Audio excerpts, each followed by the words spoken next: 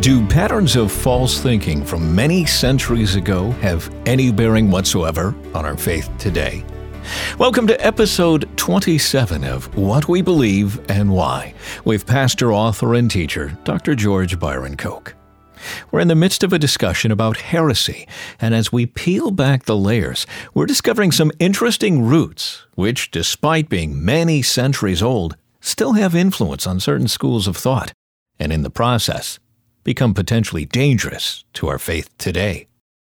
Let's jump back into the discussion. Here's George. Last time we were together, we began to look at humanism and theism. Humanism being really the seat of reason, man is the measure of all things, the product of the Enlightenment and even of the Greek philosophical methods.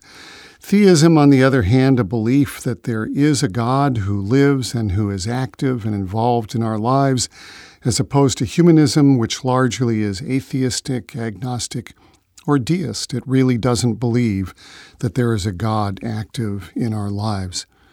So as I look at these two, I realize that I consider myself a child of the faith, of Christianity. I'm an Orthodox Christian, and I'm a theist. There are many debates within this camp. Some of them we've noted as we've gone along over the weeks, and I will avoid them for now.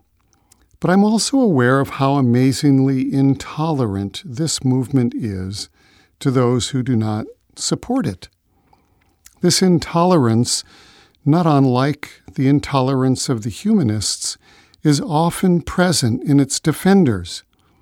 In the theists, the intolerance is excused by something like this: souls are at stake. And they believe that because the end, salvation or orthodoxy or right doctrine or right worship or right discipline or holiness, it is so important that intolerance is excusable, venom is excusable. But the end always contains the means, and the means either enriches or poisons the end. At its worst, this intolerance among theists has killed those who would not agree, as have the humanists. But even more mildly, it can be self-satisfied, arrogant, and sarcastic. It claims tradition and honest scholarship as its guide, and it holds Scripture to be a pure transmission of God's revelation, as over against the revisionists, who it believes rewrite or reinterpret the past and Scripture to suit their own desires and theories. My point is that if we realize the origins and foundational truths of theism within conservative Orthodox Christianity, we will understand why it sees the world as it does, why it defends and supports various causes, and why it reacts as it does to more liberal Christians, as well as to humanists. We can comprehend why and how these two camps, humanism and theism, see the world and each other. I joke sometimes that it's a fight between John Wesley and Voltaire, being replayed in our own age. We are the inheritors, the descendants of a disagreement that has persisted in open conflict since the Enlightenment. But its origins extend back into the mists of time, and there is plenty of intolerance to go around, and it shows up regularly on both sides. Each side caricatures the other in order to show itself more worthy, yet the best of each still suffers from failure as human weakness and selfishness rise up in each. Each side needs to listen to the best critiques of the other. They make us aware of our flaws and help keep us from lying about or hiding them. For my part, I find great value in both humanism and theism, and great human weakness in both. But I come out on the side of theism. I take God seriously.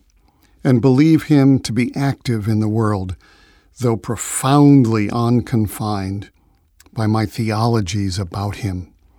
Which brings us to a severe critique. You may remember back in chapter 14, Covenant, the Law of Moses, I quoted Rabbi Ronald Isaacs, who said, Judaism has always been more of a religion of action and deed than belief and creed.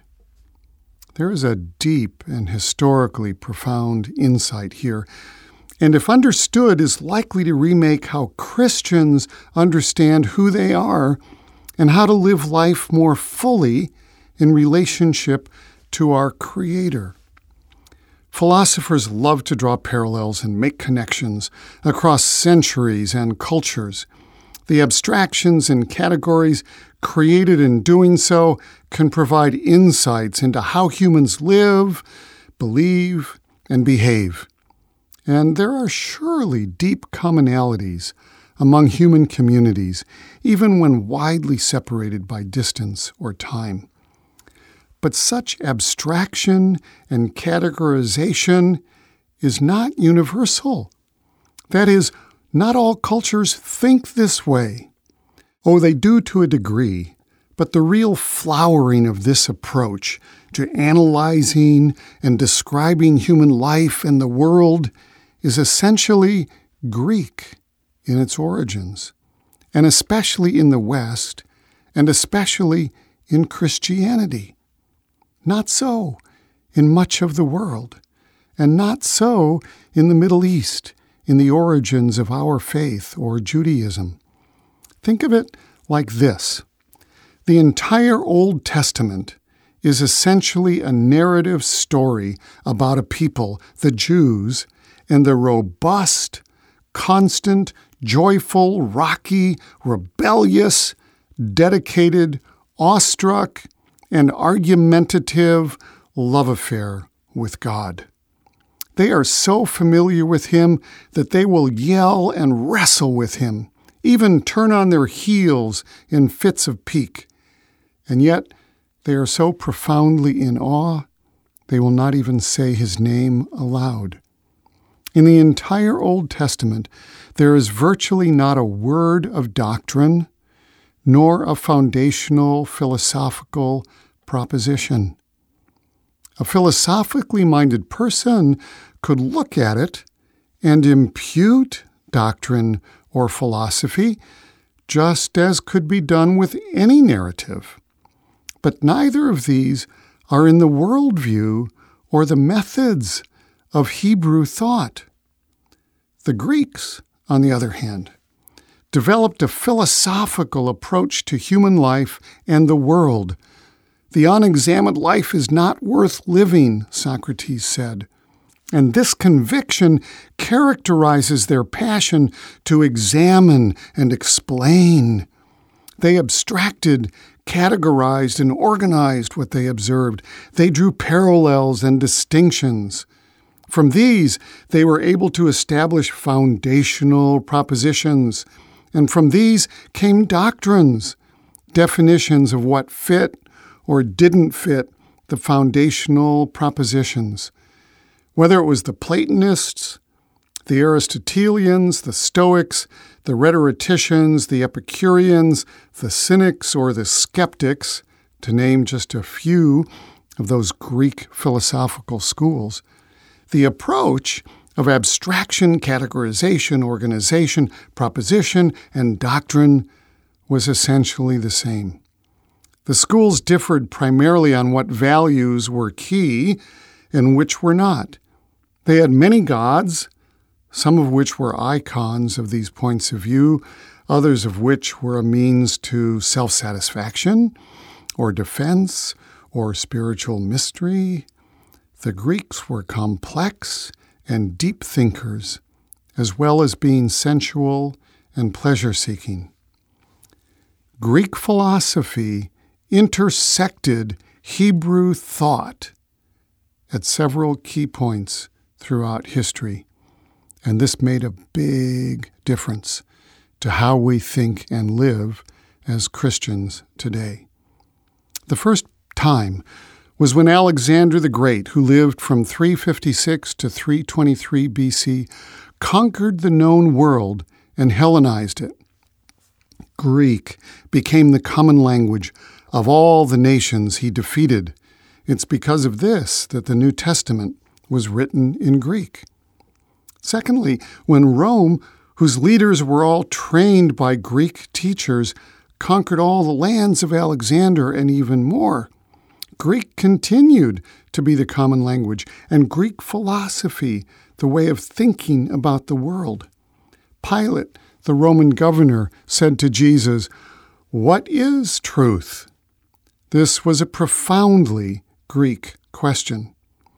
And then when Paul, the apostle to the Gentiles, explained the God of Israel and Jesus to people who didn't know how Jews thought and didn't know the Old Testament, but who were accustomed to thinking in Greek philosophical categories, including their beliefs about Greek and Roman gods, and listening to rhetorically sound argument, Paul argues with them. It's found in Acts 17, 16 through 34. You can go there for a quick insight to it.